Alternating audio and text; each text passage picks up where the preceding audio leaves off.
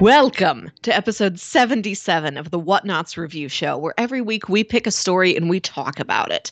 This could be a movie, TV show, anime, manga, comic book, audio show, all kinds of entertainment. We watch it, read it, listen to it, and then we come back here and we discuss it. My name is Melissa Wilkinson, and I am joined, as always, by Kyle Springer. Well, one, two, three. I am the Count today. This is your chosen vampire identity. Yeah. 'Cause I did show up in costume today, as I am wont to do for our October month episodes. Nice. I did not. I am just in a hoodie and t-shirt, so putting me to shame, Melissa. I'll step your game up one of these weekends.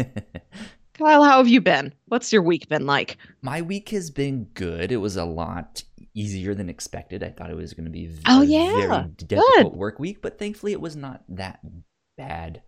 I was up late last night, so I was thinking I was going to be super tired this morning, but actually I'm feeling good, and I already had my smoothie. Oh. You were filled with your lifeblood now. Yes. And I had my coffee already, so we're both good. Good. Folks, this week we are here to kick off October. This will be our first episode for October, the month of spooks. And we're starting with one of the granddaddy of all spooks. We watched Francis Ford Coppola's Bram Stoker's Dracula. Yeah. I'm excited because I haven't seen this. Me either. Before.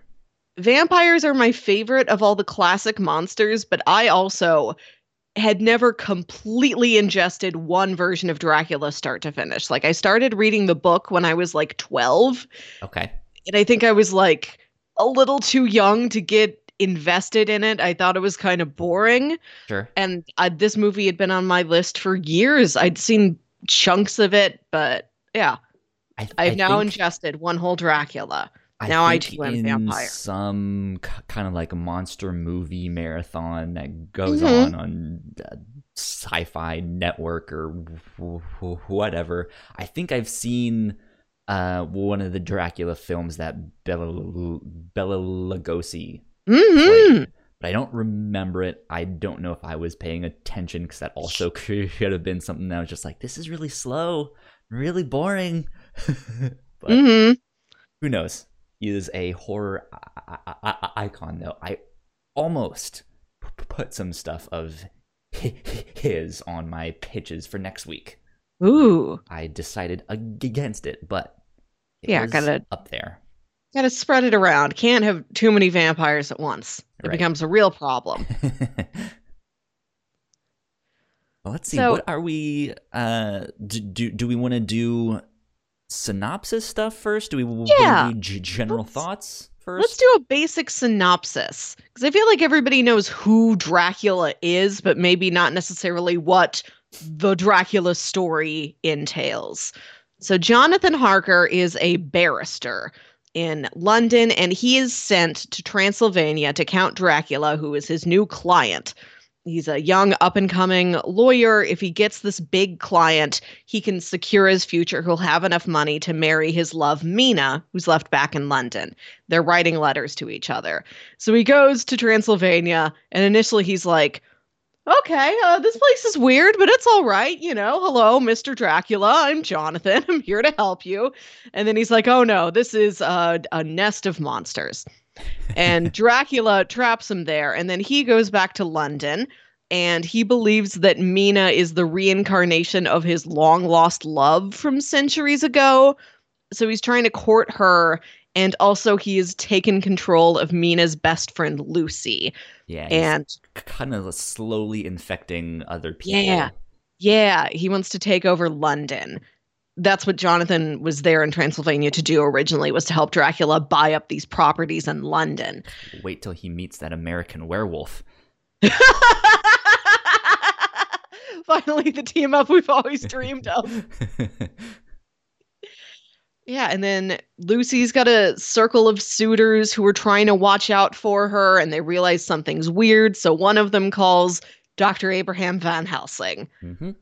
And it's They figure out what's going on, and they are there to stop the vampire infestation of Lucy and Mina.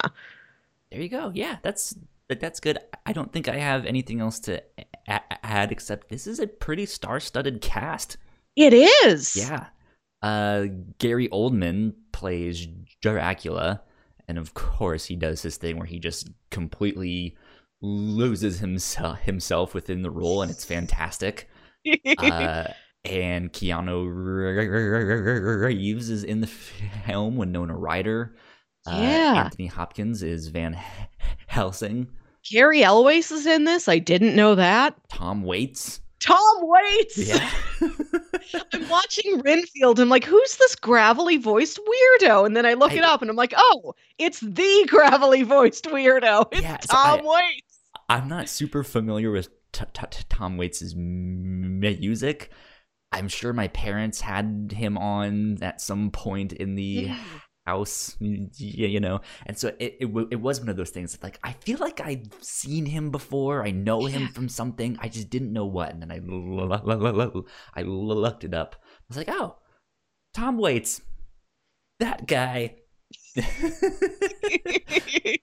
So it was good. I had fun watching this. This, I'm not sure where you watched it. This was available to stream for free on Sony Crackle.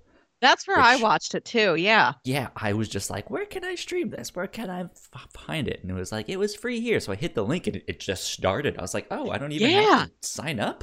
Yeah. Okay, neat. Very convenient. I think it's also on Pluto. Okay. That would make sense. They have some good stuff from time to time. But yeah, so that's where I watched it. So if you guys out there also want to watch along at home, you can do that. Just search for Bram Stoker's Dracula, Sony Crackle. I think that's the first time anyone has used Sony Crackle, if you ask me.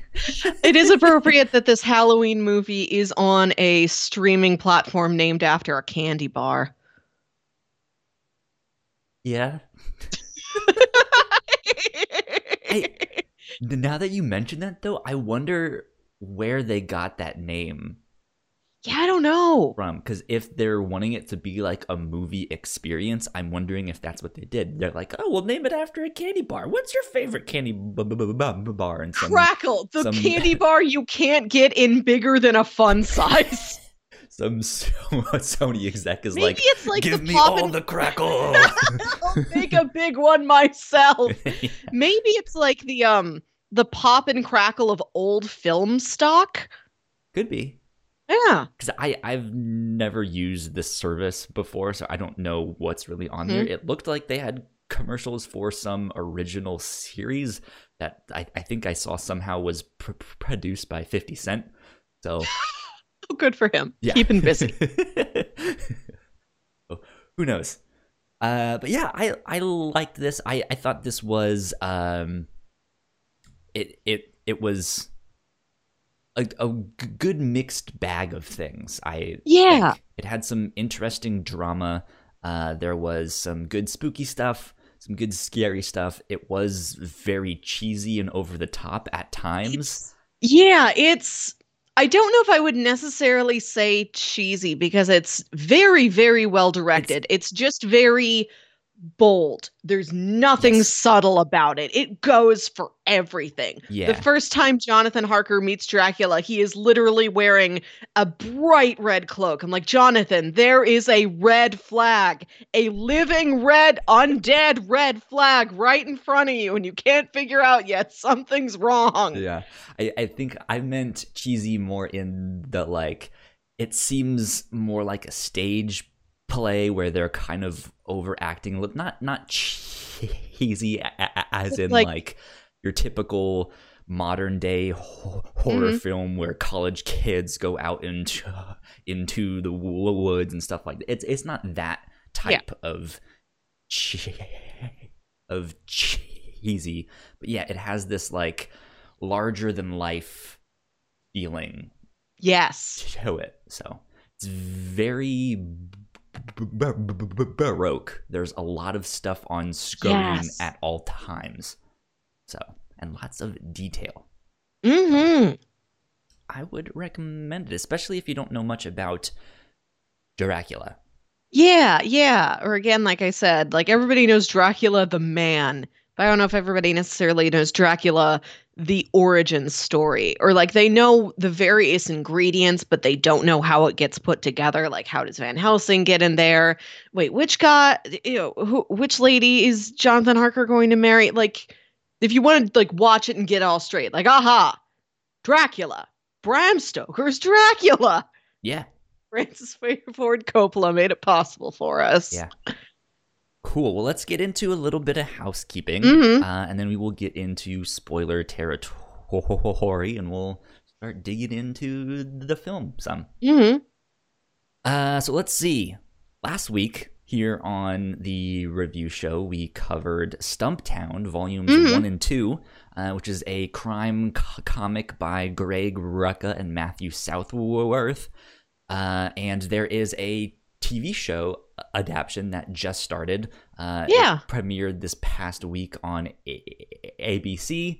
It's starring Colby Smulders, and you guys can check it out. I liked the comic. I thought it was a good little crime story if you guys are interested in that. And apparently the first episode of the TV show is pretty good too. You got to watch that this past week. I think the comic is on Comixology Unlimited, and then the show is free on Hulu. If you have both those services, go read Volume 1, go watch Episode 1. Yeah. And then we just recorded an episode of the Captain's Log a couple days ago. We talked about all sorts of stuff. We talked about presidential pets, and believe it or not, there was an alligator that used to live in the East Wing. And several raccoons and opossums. Yeah, that crazy stuff. As well as it was Google's birthday, and Spider-Man is back in the MCU, so hooray for all of that stuff. Go check it out, thewhatnots.com. We have all sorts of podcasts you can find there, or wherever else you get your podcasts. And if you like what we do, patreon.com/thewhatnots is where you can support us. You guys can get episodes early. You can get exclusive content. We just did an exclusive episode of the Captain's Log, where we found out what Sailor Moon Scouts we were. So go check that out. But enough housekeeping for now. Let's get on to spoilers. Yeah.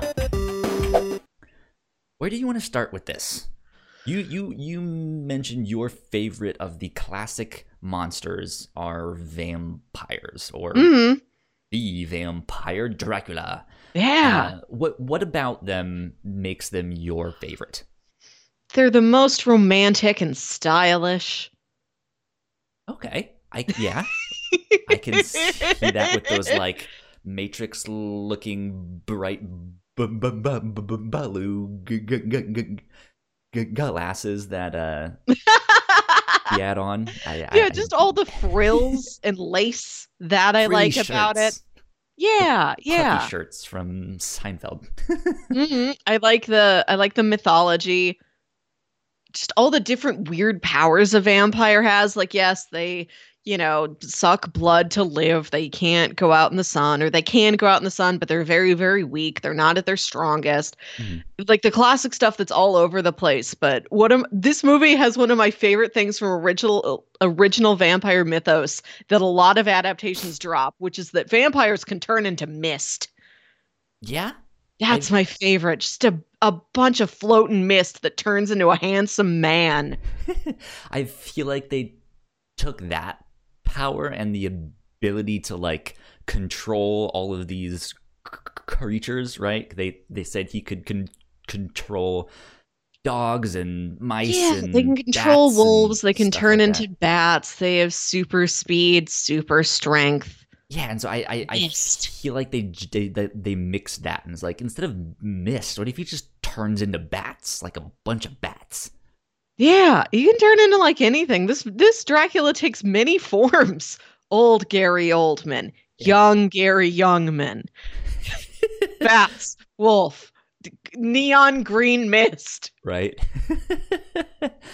um, I think the thing that I was surprised to see is not only the many forms he took, like he almost never looked the same in any Yeah. scene.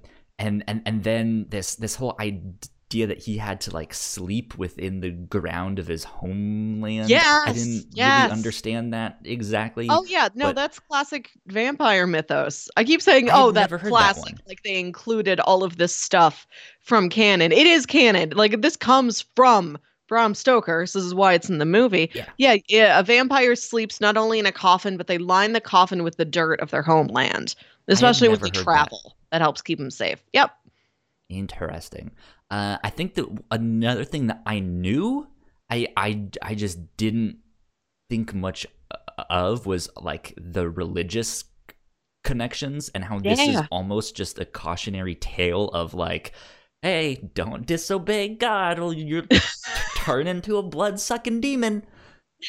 Yeah, some of vampire mythos goes for the it's a demonic thing. It's a curse. It is a cosmic, mythical, holy punishment against you. I knew they didn't like crosses and like holy water and stuff like that, which is a religious thing, right? So I knew it. I just didn't like when I think of Dracula or a vampire. I guess I have a more cartoony version in my head, and yeah, it's not. It doesn't really dive into the religious aspects of it. So that was interesting for me to see. Yeah, some of them do, some of them don't. In some adaptations of vampire mythology, it's any symbol that somebody really, really believes in. Okay. For example, if you are a Jewish vampire hunter, you could flash a Star of David at them, and because that's what you believe in, regardless of the culture the vampire comes from, that weakens them. Interesting. There's sometimes it might not do anything at all.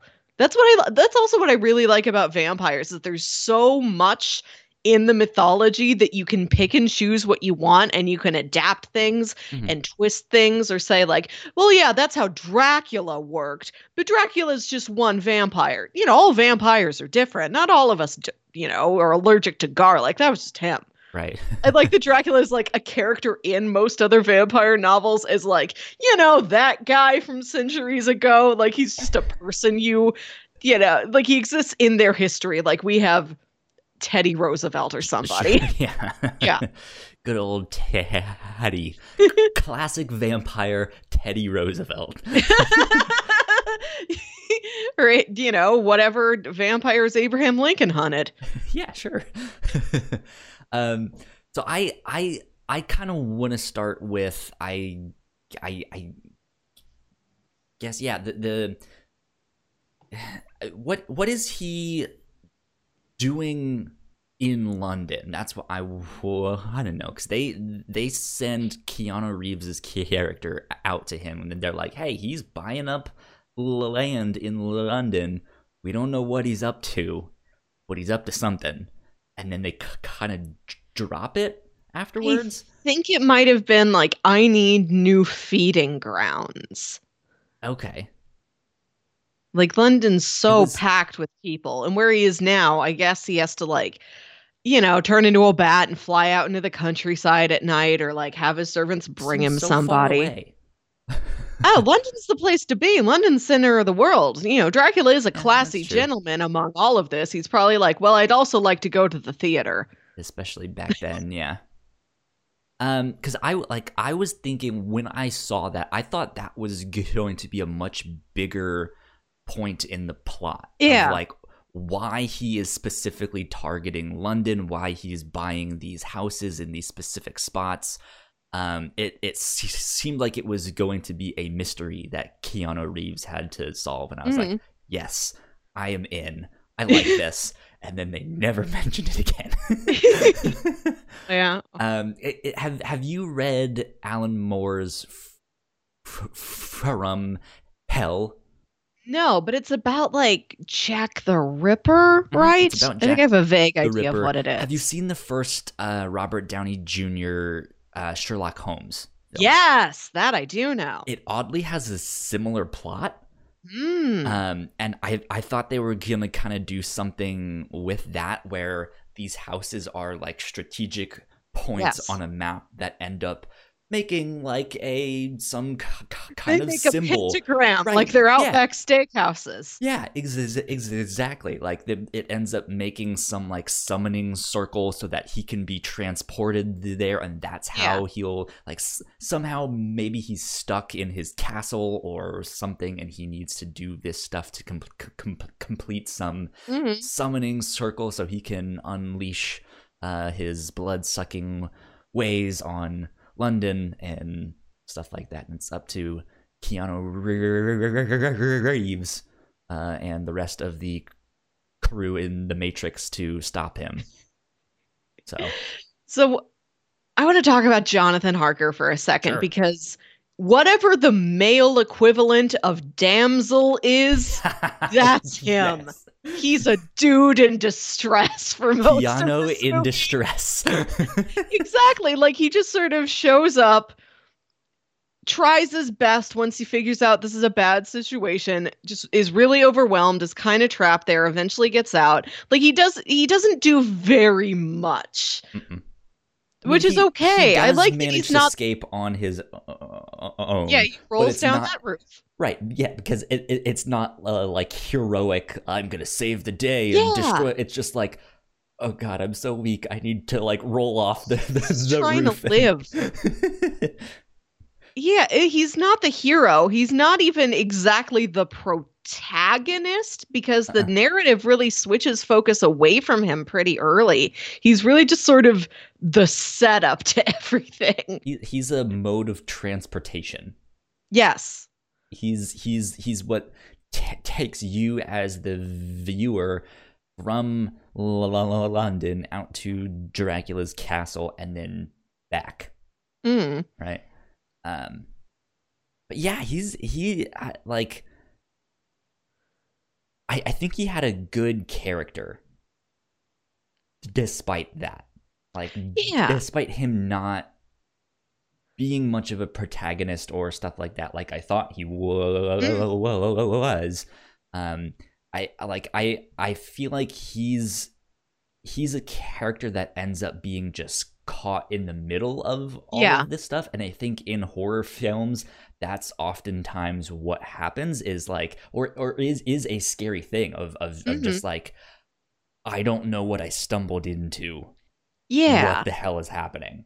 Yeah. Which is, you're right. Horror films often do not happen to people that are equipped to deal with them. Like Die Hard happens to John McClane, who is equipped to deal with a Die Hard. That's how like an action movie works.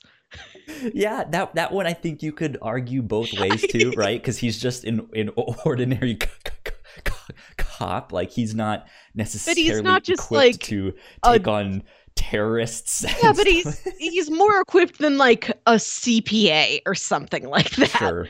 Steve, and like in accounting. Yeah, horror movies always they don't happen to somebody like a John McClane, for instance. Yeah. They happen to somebody who truly is absolutely lost. I'm just a person. I'm just a teen at a summer camp. I'm just a dad who moved into a haunted house. I have no tools to deal with this. I just have to figure out how to live and keep my immediate loved ones also safe. Yeah. So I liked that about his character, that like things were happening around him. He's experiencing it. He's not sure what to do with it. He's not sure how to explain it. And yeah, when things like, there's that weird scene where Anthony Hopkins is like, I'm going to ask you a really awkward question. Right in front of your wife when you were having sex with these three like demonic vampire women nonstop for a month. Did you happen to eat any of their blood? He's like, it's like, no. How kinky did it get? And then Winona Ryder like smiles at him like, honey, I'm proud of you. Right? You had sex with vampires and you didn't drink their blood? Oh, such a man. I picked a winner. Yeah. And Keanu Reeves has gotten a lot of flack for his just very weak attempt at a British accent, and I don't think Winona Ryder's is regarded super well either. But both of them are aesthetically perfect for this movie. Sure. They can't do the accents very convincingly, but they both look like they belong here. I still think it's really good casting. Sure. And I think it helps though, despite their accents maybe not being the best, which is typically what happens when an American tries to do an accent. But I think having that Texan character who's just the cartoonish example of a Southern accent, like just helps to be like, all right, well, at least they have an accent that's like they're trying. Everybody is trying something. And then there's Gary Oldman, who's just knocking it out of the park because he's just so his own thing. Yeah, he is otherworldly in this role, especially to play so many different variants of it. Yeah. Yeah. Did you have a favorite Gary Oldman in this film? Ooh, I don't know. I'll tell you this about Dracula. Uh-huh. I was expecting him to be sexier. Okay. I was expecting him to be like a universal flirt, kind of. And he's really got his eyes set just on Mina. And like he does whatever he does with Lucy too, but it seems mostly strategic and less like, yes, I desire that woman. Yeah. Like he really just wants Mina. He has this one singular focus, and he's not like I think those other vampire women are called Dracula's brides, but it doesn't seem like he's going out there and boning around with them in the room full of sheets. It almost seemed like he didn't like them. It's like he made them decades ago and is bored with them now. Right. Yeah, like he didn't really like it. It seemed like he didn't really like them, or at least confined them. Like they were more concubines than like wives. And yeah, and then there was the weird baby scene, and then Lucy. I think they refer to her as Nosferatu at one point, which I don't know how that connects, because I know there is a like Nosferatu film, like that's one of the early vampire films. Maybe it's just another term for a vampire, another type of a vampire. I don't know exactly. But yeah, like Lucy seemed more like a step in Dracula's plan. Like, that's the woman who's kind of flirting with all the men. I can seduce her, use her to get to Mina because they're also really good friends. Yes. That will draw her out. So here we go. I'm going to be a werewolf for a bit and have sex with her on a gravestone or something out in the just like... Yeah, just out in the garden in the moonlight.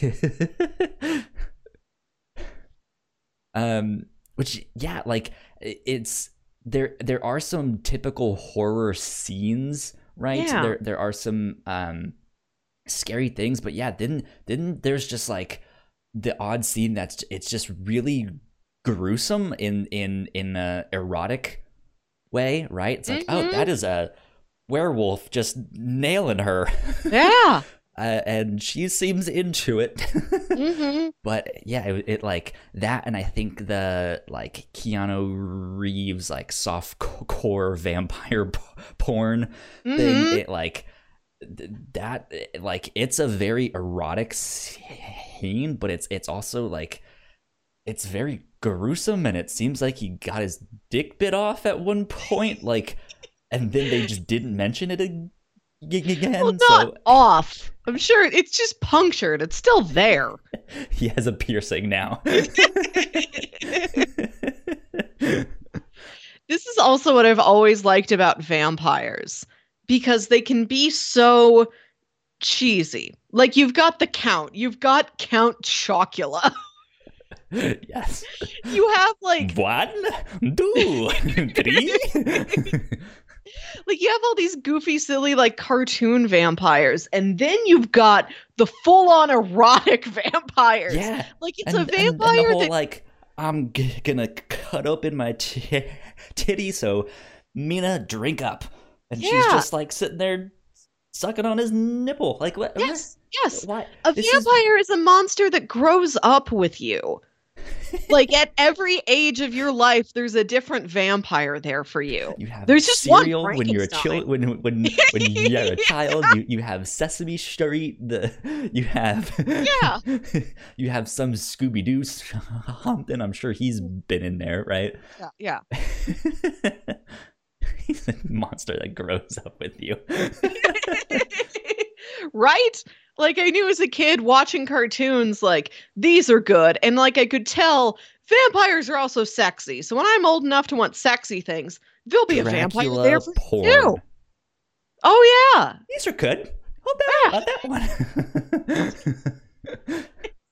This is my favorite genre of literature is really cheesy erotic vampire romance novels. This is Yes. sincere, like, because I don't have to think about them. They are so simple. They just have these really goofy plots where it's like, oh, I am coming into town for my cousin's wedding. The Mhm. hotel is all booked up. I have to stay at her husband's brother's place. There's something mysterious about him. I never see him eat. He doesn't like to go out in the sunlight. Oh, he's a vampire. Well, that actually doesn't stop us from needing to put all of these wedding plans into action. Like, we're still the maid of honor and the best man. We still have to, like, call the florist and taste test food and things like that. Yeah. Like, this is what I like to read. It's got the mythos in there, none of the horror. It's erotic, but just in a very like soft, pleasant way. And there's also like maybe a very minor mystery and just like wacky side characters. That's amazing. This is what I like. I wanted to talk about the scenery a bit. I mentioned it's very Baroque. Yeah. I think that is the word that I came up with when I was watching it. There's just a lot on screen all the time, and Yes. there's something about it that just by having it feel so cramped or so packed or just have so much detail, it feels almost claustrophobic. Mm-hmm. Which is something they do in like the first half of the film with Dracula's shadow. Like they make him able to manipulate his shadow and like act on what he actually wants to do, which they don't necessarily do in the second half of the film. But it is this like you see these Victorian London settings with just there's just so much stuff on screen, and it feels like you're being choked. And then you get to Dracula's castle, and there's not as much stuff on screen. It's very bland and gray and dark. But then you see his shadow, and he's wanting to choke Keanu Reeves. And then it switches back to Victorian England. There's just so much stuff, and you're just like, what is going on? Especially in all the scenes with I think Lucy's house in particular, just shoved with stuff. There's that big elaborate garden, and there's like all the tchotchkes in her house. And also everybody's costumes are just like, okay, I have a hat, and the hat has 3 feathers and a frill, and my collar has like a frill and a bow, and like everybody's costumes are so elaborate. There's so many pleats. There's bustles that are like, you know, going out 1.5 feet from your back. Like the scene from Napoleon Dynamite. I like your sleeves. They're real big. Yeah, everybody's dressed like that. Yeah, it like I liked that connection. Like it felt like I was choking watching some of this scenery, but it looks fantastic. It looks beautiful. Mm-hmm. Despite it very obviously being mostly on sets. Like you can tell, like even when they do the like exterior of the castle and stuff like that, you can tell it's like, okay, they're just in a big room filled with green screen, and they've like built this like rocky pathway for half of it. Yeah. Right. But it's still like there's something about movies, especially in the 90s. They're not the computer generated effects. Those often looked like really bad, right? But something about the green screen, especially now, like looking back, it's not as good quality video, so it kind of blends in a little bit better, and it has this really strange, like ethereal look. Yeah, especially in this film with it being foggy and misty and there's lightning and stuff like that. And it just, you know what this it's good. I liked it. you know what this movie also has a lot of is matte paintings. Matte paintings, just like paintings that are the back Yes. around. Yeah, Okay. yeah. There's That something may have I think been part of it then. Just there's like, something it feels particularly like a painting. there's something particularly lavish to me about those. Yes, that's a good word. Like computer effects have become so commonplace. They might have been considered lavish at one time, but now it's, it has no effect on you. A matte painting, just the concept that you had just like a couple people painting a massive piece of canvas that's like 2 stories high and just like hundreds of yards long, just painting this thing. This one massive thing feels like so extravagant and detailed. Like there's a real effect to a matte painting that I think particularly is a good match for this film that is all of that, like all that riches and like old world it's craftsmanship, like detail, and it's the brush strokes of an oil painting and stuff like that fit really well with those like jam-packed interior shots of like, hey, this is a bedroom and there's just stuff everywhere. It fits really nicely with that.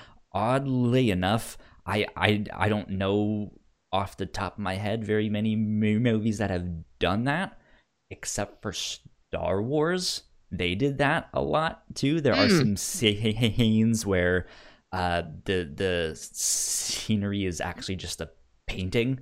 Yes. And stuff, and it like, so it's neat how it can go from this like Baroque, very rustic style that it seems ethereal and foggy and stuff like that, to this hyper slick sci-fi outer space. Yeah, where like everything's too shiny, cold. Yeah, right. Yeah. So it's neat that it can add such a variety of stuff. A matte painting gives you like a real warm feeling, I think.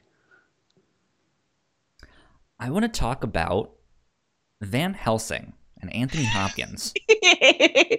Yeah, he's fun. I like just how a great character. Just straight and blunt and to the point about everything is. And he's just like, yeah, I gotta cut off her head. Yeah, I gotta punch a stake through her chest. Like, so you're saying something just flew in there, bitter, and then flew off?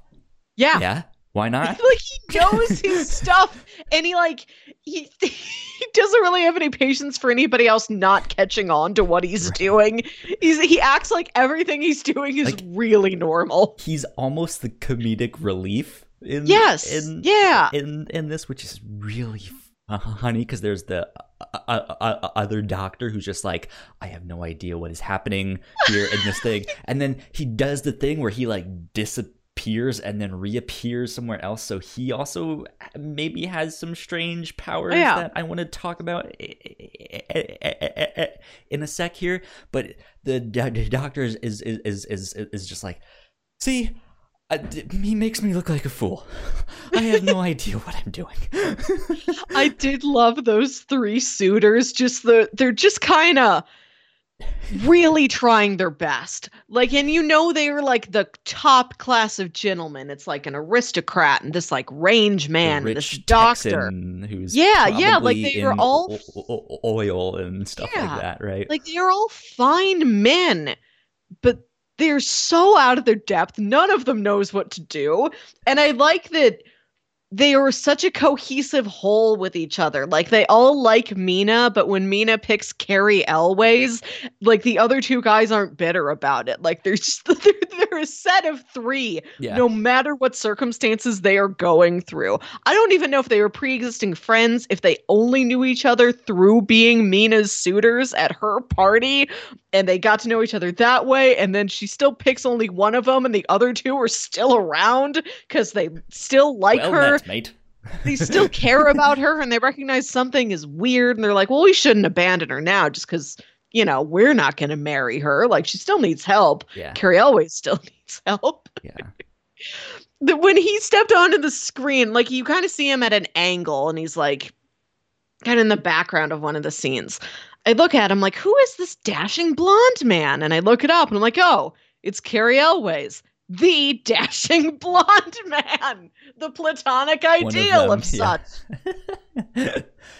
But I want to get back to Van Helsing.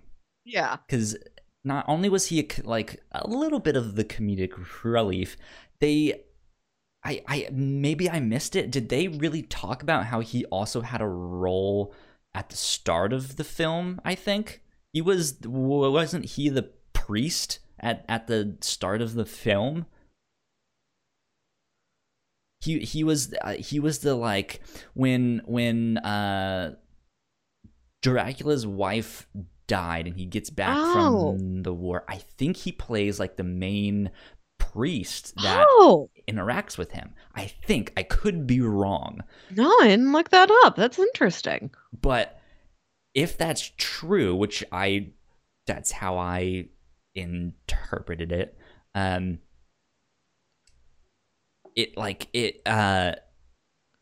see him then like as Van Helsing down the road, and then there is that scene where he does seemingly vanish and then reappear somewhere, like it almost implied to me that he has some, like, not only does he have knowledge of the supernatural, but he maybe even has some kind of power since he's been around that long, or chasing Dracula or trying to figure out some way to kill him or fix him. Yeah, and if Dracula is cursed, there's got to be an opposite pendulum swing. Van Helsing could be blessed, truly, wholly blessed. And so he's got this kind of unnatural power to him. Yeah, it says Anthony Hopkins was the priest. As well as the principal narrator and Professor Abraham Van Helsing. Yeah, so like I guess ultimately they're different characters, but I think that would fascinate me if this priest is also somewhat immortal and is like eternal, not trying to kill Dracula per se, but trying to heal him, knowing his story of, like, you used to be a man of God, I used to be a priest, like, I'm gonna fix you. Yeah, or like if Dracula is the most evil point in the world, Van Helsing is this protector. Yeah, he's this opposite point, you know? For every Sith, there's a Jedi or something like that. Well, there's a lot more Jedi, but yes, I know what you mean. You know, light side, dark side, they balance each other out. Yeah. So. Yeah. To me, it, like, he was one of the more interesting characters of the whole film. He's very fun to watch. Yeah, just because yeah, I mean, I guess I'm starting to sound like a broken record on that, but he was good. I liked him a lot in this film. Yeah, everybody's pretty fun to watch. Something I think is interesting is that Dracula believes Mina is the reincarnation of his bride who died centuries and centuries ago, Mm-hmm. which is something you can't really prove. So the movie is ambiguous as to, is this actually the case? Is that why they have this connection, that she does have the soul of this long dead woman in her, and that's why she responds to that woman's still living husband? Or is it he just believes this and he works his Dracula magic and charm on her and she just responds to it because of his regular Dracula magic and charm? Like, is there that kind of reincarnation romance through the centuries? Is that a legitimate pull, or is he just, kind of laying the magic down on her and it works just because he's that powerful? In other vampire stuff that you've read outside of vampires, is there any kind of precedence for like reincarnation, or this like, or as it more of this like romantic sense of like, oh, it like it's the reincarnation of her soul, right? Like in this thing. Or a lot of the vampire books I've read do have a concept of like a life mate, like somebody that is destined for you, but it doesn't involve like so reincarnation or anything like that. Sense. Yeah. Okay. And so this whole movie, when Dracula is like chasing after Mina, and Mina is like engaged to Jonathan, I'm like, am I supposed to be on Dracula's side about this? Am I supposed to think he's right? Mm-hmm. Because that's the thing. It's like, is she responding to you because you are correct? Because she is the reincarnation of your long lost love? That's or interesting. Are you absolutely deluded and your delusion is playing on her and now she's deluded too? And I don't know.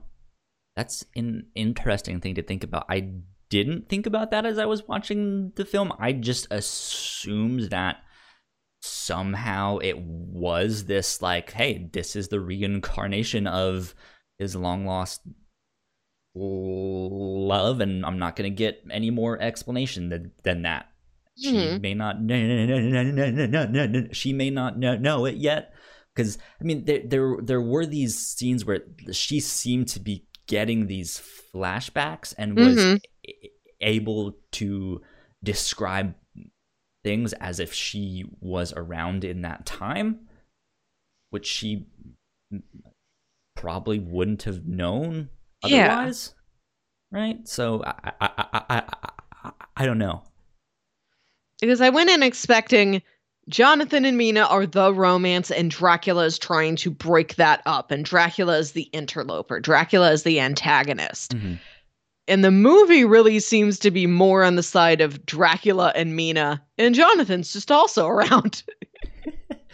And then there's Keanu Reeves, who's also a vampire in real life. So perfect casting. I think now was the right time to watch this movie, a movie that he's frequently maligned for. I'm glad I watched it during the height of his powers again, when we know he's bounced back after such things, and the world still absolutely loves him, and he has found places for himself. Yeah. It's like, oh, maybe you weren't so good in this one role, but it does not matter in the grand scheme of things. It's he's in it. I don't know if I would ever recommend this as this is a Keanu Reeves film. If you are a Keanu Reeves fan, this is one you need to watch. Hey, It's Dad, I like know you love the John Wick movies. May I also suggest to you Bram Stoker's Dracula, right. where his hair turns gray and he rolls around on some sheets with three topless vampire women. It's the same. It's funny. I loved that like as the vampire's effect continued to wear on him, his hair turned gray and eventually turned completely white, and there was no other change. Yeah. Like there's no old He's age just makeup on his face. He does not lose hair. It's like they just made the same wig in three different colors and kept swapping it out. you've heard of 50 Shades of Grey. Let me tell you about 3 Shades of Keanu. Yeah, that was really funny. I don't think like it must have been a moment when he was escaping that I picked up my phone to check what time it is because I looked up and yeah, his hair was gray and I was like, whoa, wait, Yeah. what happened?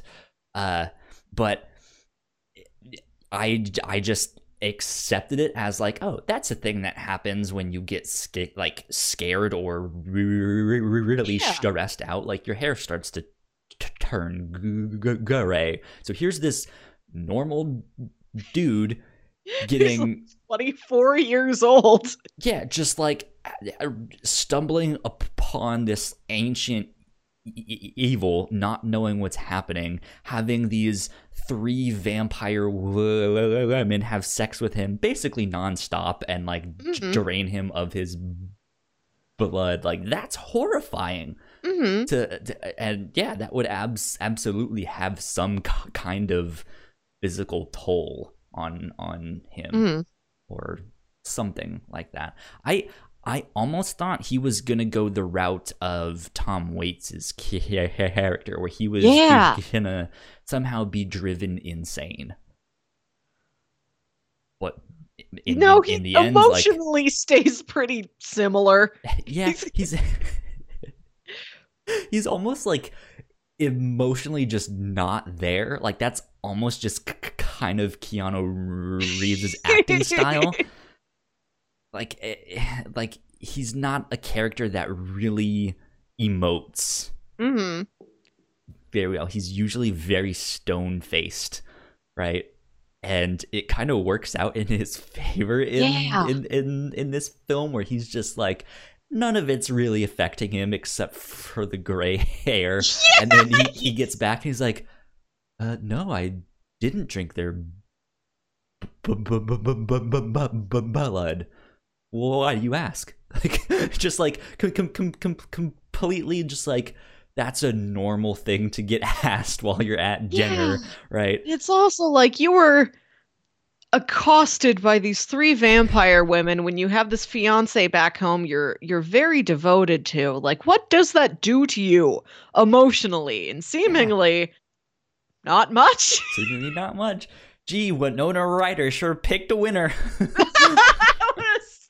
stable husband. What a rock of a man. This is good. This is fun. This I is a like this really one. fun movie to watch. Mm-hmm. Like it's a feast for the eyes. I For love sure. all the costumes. We talked a little bit about how elaborate, like, particularly all the female costumes are. I love I love Lucy's wedding dress with the Queen Elizabeth ruff that's like a massive, like a hula hoop around her neck. And it's the doctor that walks in to see her at that time, Mm. and he just looks so confused when he sees her. Just like, Right, especially for what are being you wearing?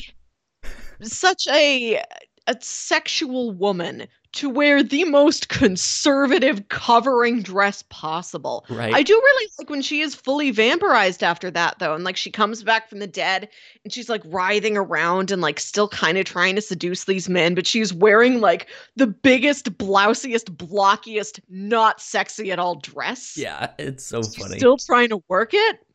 It's so funny.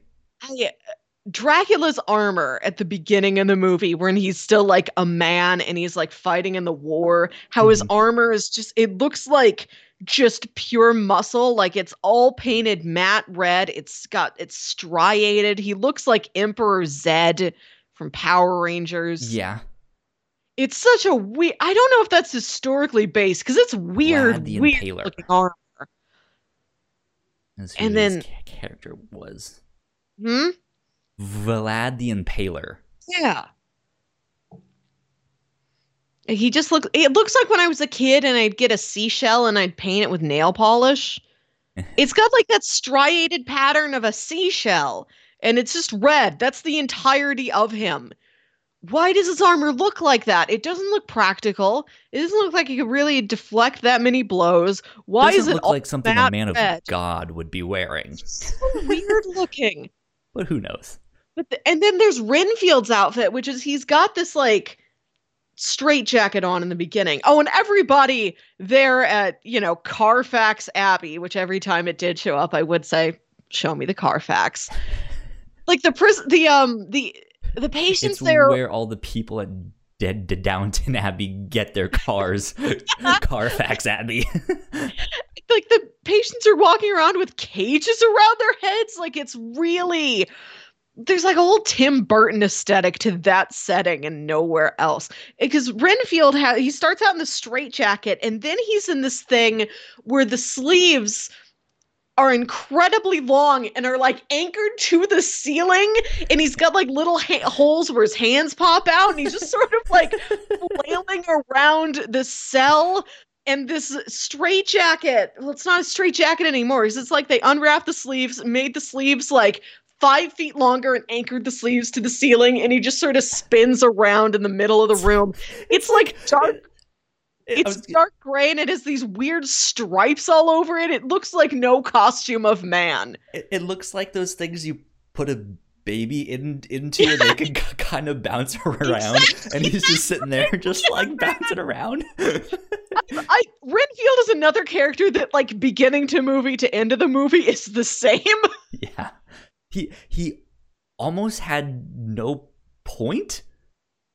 But yeah, I loved his character. Renfield does more. It is like a true like servant, a true point man that carrying out. It's Dracula's Igor or something. Like he's his right hand man, and this is like a guy the whole time. He doesn't do anything. He just sits there. Maddened. It's not. It doesn't seem strategic. Yeah, Renfield never. He wants to serve Dracula, but he is never given the opportunity. Dracula seems to not care what he does. Yeah. And that there's the scene where he shows up as the Mist, and he's like, "You have betrayed me," and he's like, "No, I haven't." Yeah, and that's the end of the scene. Time. Like, I think as much as this is a good horror film, there's some odd choices made in this film, and it's like really delightful though. Yeah, but like it's one of those things like, as good as this is also kind of a train wreck. Like it's good, but it's also not good in certain ways. I think it is what you said earlier. It's just over the top. Yeah, but it just makes a lot. I don't know if it makes any bad choices. It just makes a lot of weird choices. Well, it's what, like 2 hour, 2.5. Yeah, it's like really 207. Long. And it's not as long as you think it is. I also went in thinking this is like a 3-hour movie, and it's 2 hours 7 minutes. To me, I felt like it could have chopped out at least half an hour of the film, and I feel like it would have been a much tighter film, like much more cohesive. Because again, as much as I love Tom Waits' character, he doesn't do a thing. You can chop it out entirely. They keep cutting back to him, and he is the same. And he's just like, "No, Dracula, no!" That's it. I must bring him lives. Which like, yeah, like you can cut that entire thing out of the film, and it wouldn't change it. Yeah, at like all. You really miss nothing if you cut Renfield. Yeah. And then I think the weird introduction of Keanu Reeves as the in character, I feel like not cutting it, but like re-editing it to almost have him be less of a character. Like, sorry, Keanu, but like ultimately you almost didn't need to be in the film. Like your character needed to be there, but not to the extent that you were there. Right? So like there has to be some way where you can like rejigger that and make it work a little bit better or something. Who knows? This is based on a novel that is from before I think we really cracked narrative structure. Sure. Like, or Well, at least yeah. it's from a time when structure was not what we are as used like to neat. now, right? Yeah, we are used to things being very neat and very tight, and there's nothing in there that doesn't need to be there. Yeah. And this is based on an old novel where you were free to meander as much as you wanted. Which I actually don't mind that. Like as a story, I don't know how you felt, but I felt this would have worked fantastically as a TV show. Like if they make it now, this would be amazing as a TV show. And because we do have the shifting narratives in the sense that, all right, we're gonna follow Jonathan Harker for the first couple of stuff. Okay, now we're gonna switch to Mina and we're gonna follow her. Now we're gonna switch to Dracula and Van Helsing and follow I that. feel like every character, like I could watch an entire episode on each of those three suitors.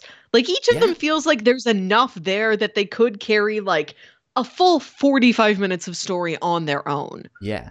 Like I almost could see it from the perspective of like we don't really see Dracula and Jonathan. Like if we take out that section and we stay with Mina and the suitors, like there's an interesting story to be told right there where all of a sudden these weird things just start happening, these demonic things, and they have no idea how to explain it. And Jonathan, the one that Mina is in love with, has almost disappeared. He's not acting like himself in the letters. That like there's just this like weird sense of the unknown that I don't think this film really does a good job with, if that makes sense, because we do have we do know who Dracula is. We do basically know what he's trying to do. We know that like we know all of that stuff, right? Where I think something that The Walking Dead really nails about the philosophy behind it.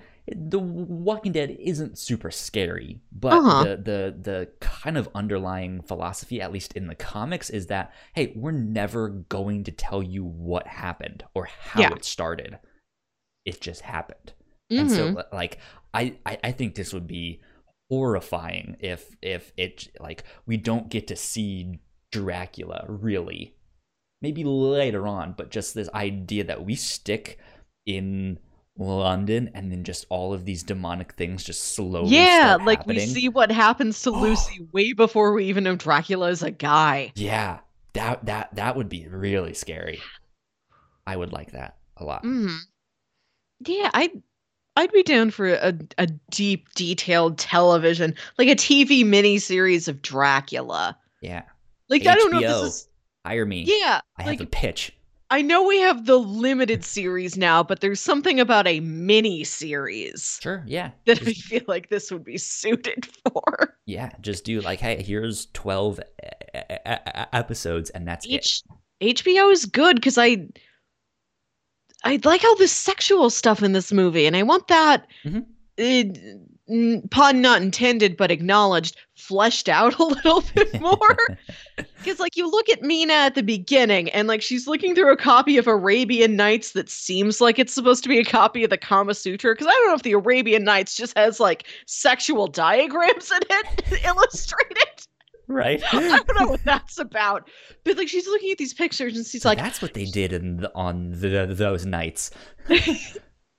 She's like, a man and a woman can't really do that. I wouldn't dream. Weird scene to me too, because she is so like you do see her at like at the start, see her as this like, oh, how unholy, how unpure, and then So 2 seconds after that she's just like, I mean, yeah, it's really hot, right? Like, see, she says she's only ever kissed Jonathan, and this is what we see. We see them at the beginning kissing each other, sure, and there is like a hunger in her kiss. yeah, Like, this is all she is permitted to do. She's going to do it to her fullest ability. Full strength kissing full make they out. engage in. And so it's this era where she's got such hunger and such desire and like nothing to do with it. And also, like, she's not embracing that hunger and desire. Lucy does, Mina doesn't. Like, she knows it's there, but she keeps it very reined in. And she looks at the book and she's like a little scandalized by it. And then Dracula comes in and just lays all the game down on her. And then she's just, and then it just turns into writhing and lavishing and ravaging and all of that. Yeah. Like, and I would have been intrigued to see her like look back at the end of the movie, look back at her earlier self. Like, what do you think about that now? Do you regret just, licking a bunch of blood off this man's bare chest? How do you feel about that now? Just like more to the sexual journeys of these women, I would love to see. That would be a fascinating thing to see too.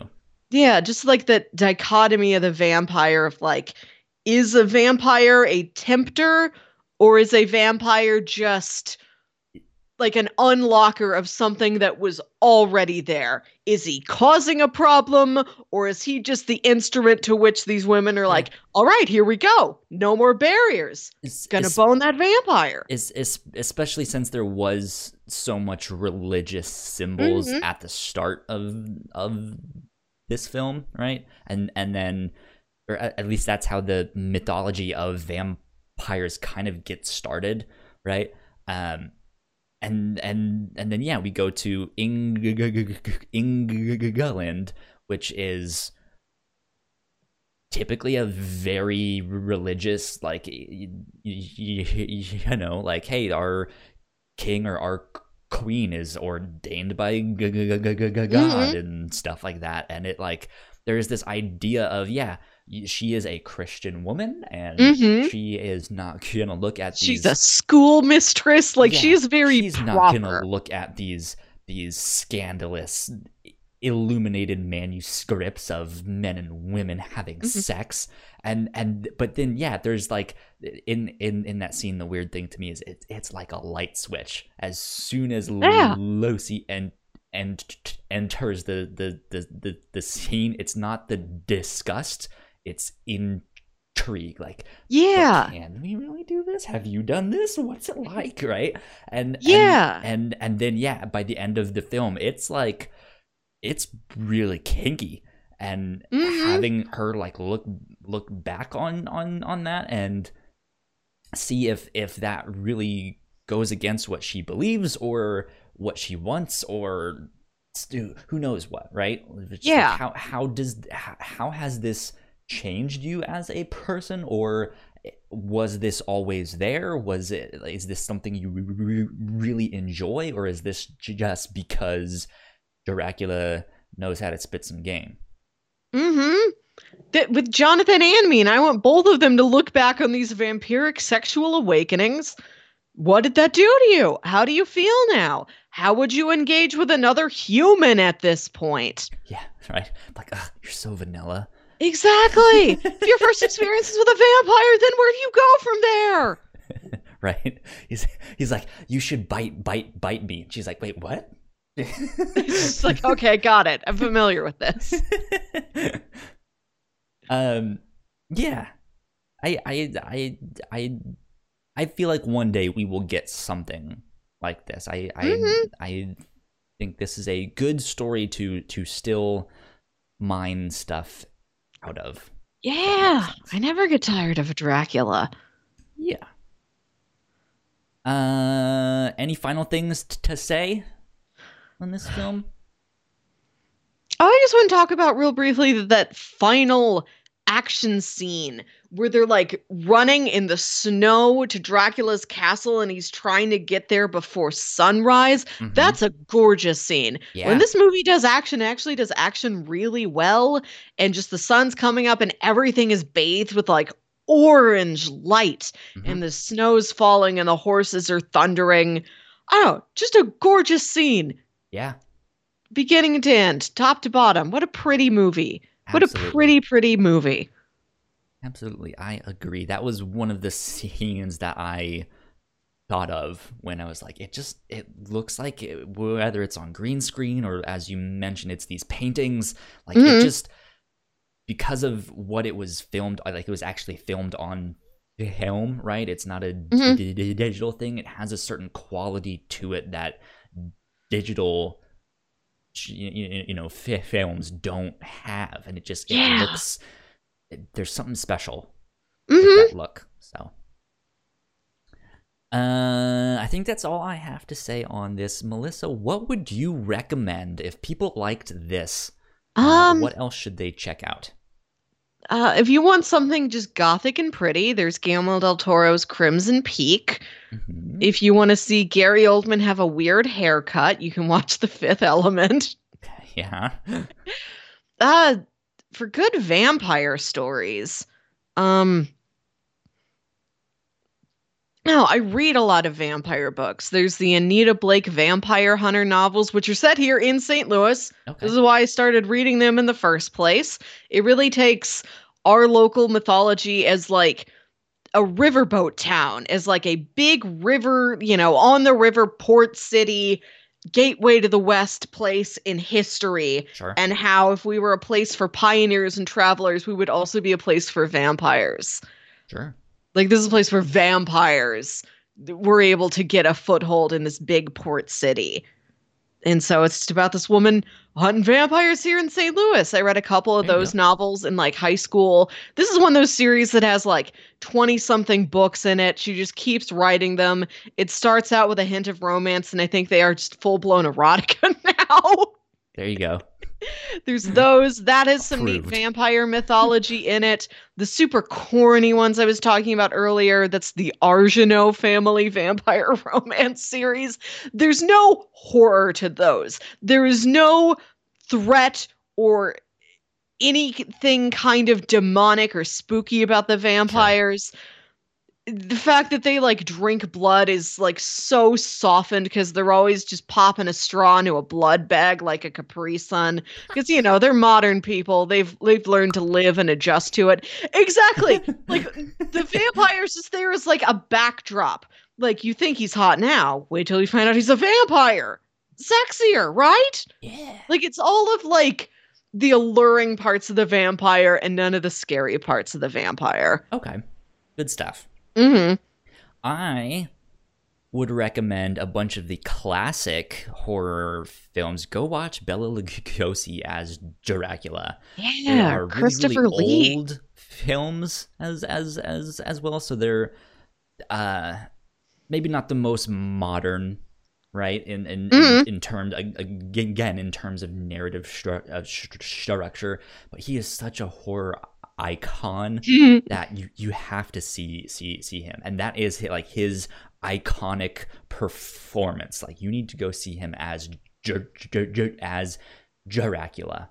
Mhm. And I think this movie, especially when we see Jonathan Harker in Dracula's castle, like makes a lot of callbacks to those films Mm. there. So go check that out. I also wanted to recommend a couple things from Alan Moore Ah. in his comics. I already mentioned From Hell, which is not about vampires, but is about Jack the Ripper. But it is this like dirty, grimy England. There's stuff happening. There's weird things happening. There's cults. There's this murderer on the loose. It is graphic and gory and yeah. I would highly recommend that. I think they eventually turned it into a movie with what's his name?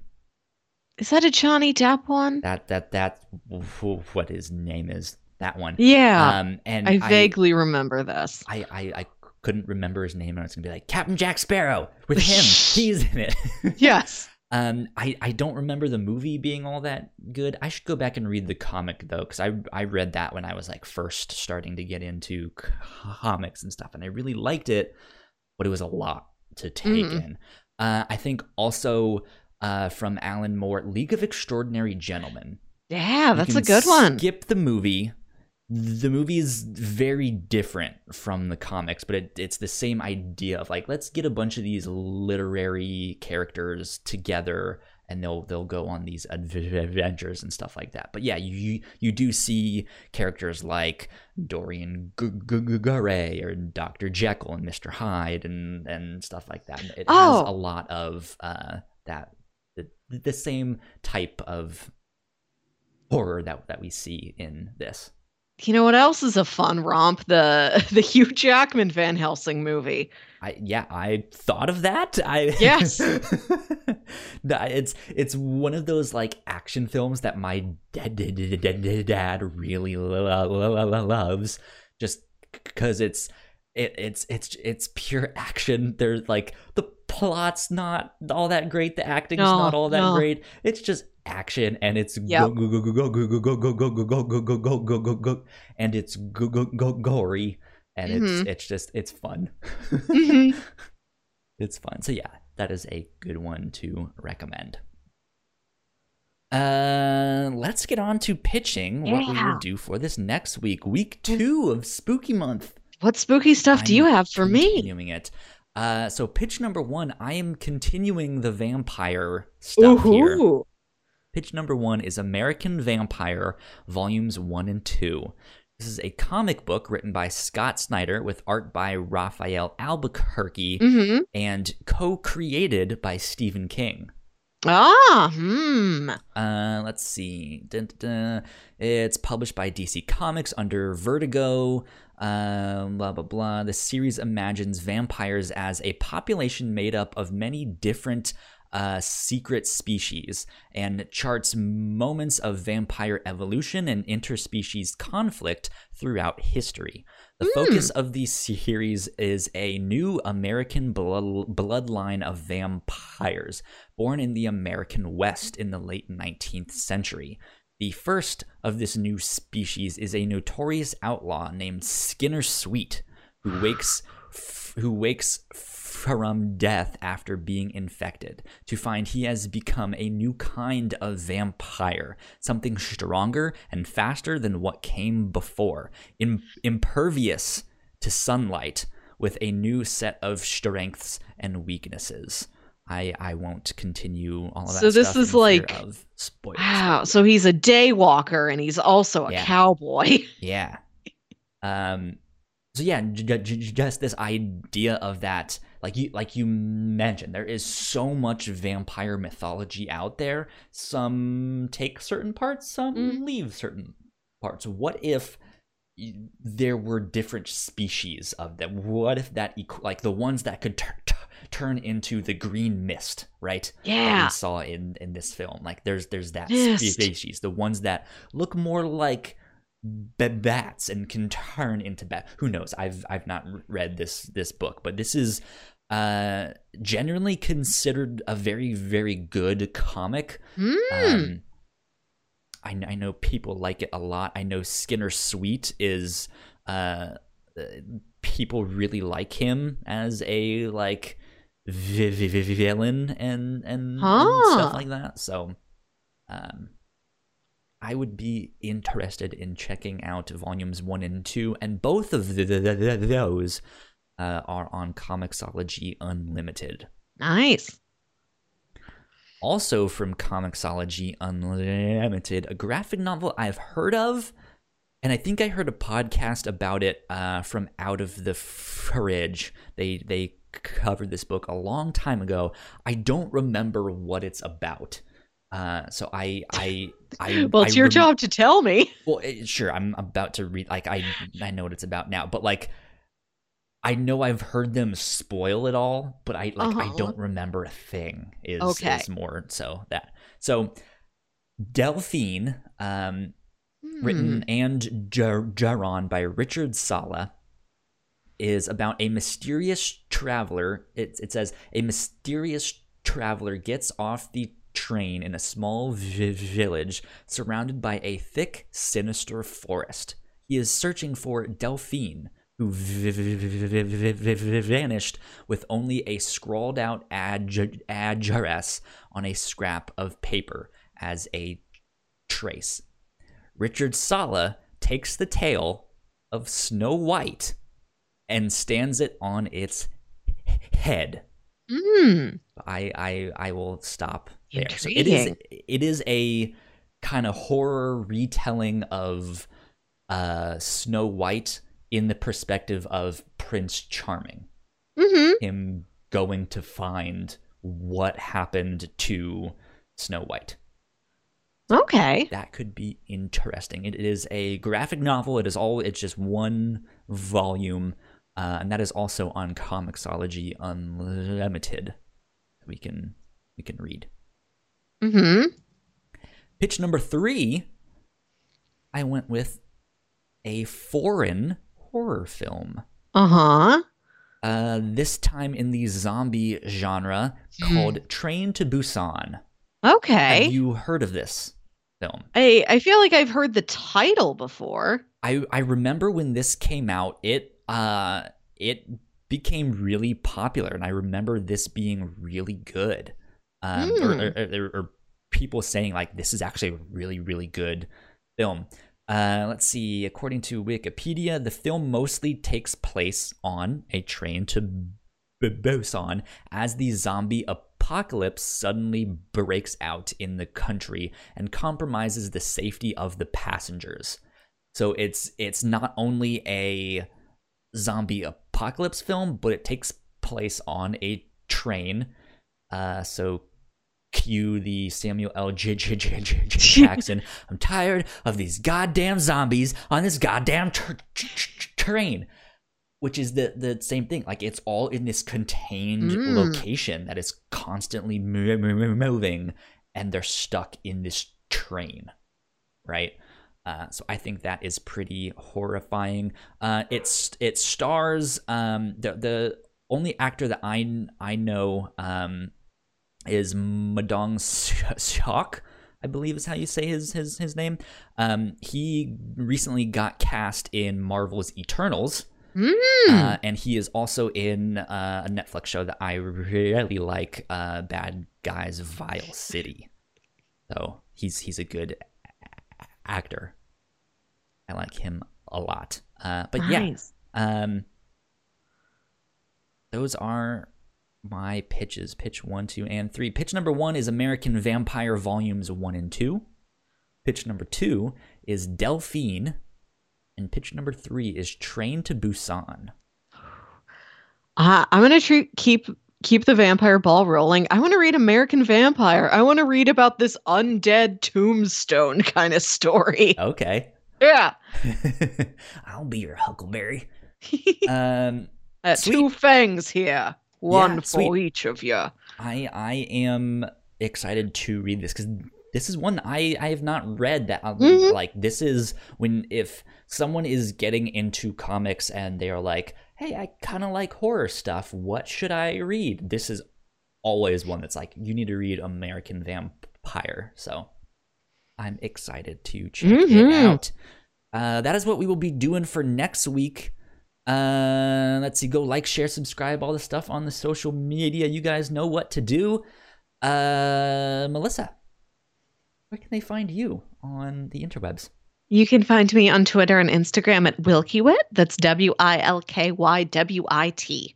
And I am at Yo Kyle Springer on Twitter and Instagram. We are at The Whatnots on Twitter if you guys want to keep up to date with any of our shows. And I'm not going to say anything specific, but we do have something coming up that I'm really excited for. So be on the lookout for that. More news will come soon. Yeah. I guess that being said, we will get out of here next week. American Vampire Volumes 1 and 2. This has been the Review Show, episode 77. We will see you guys next time. Bye. Bye.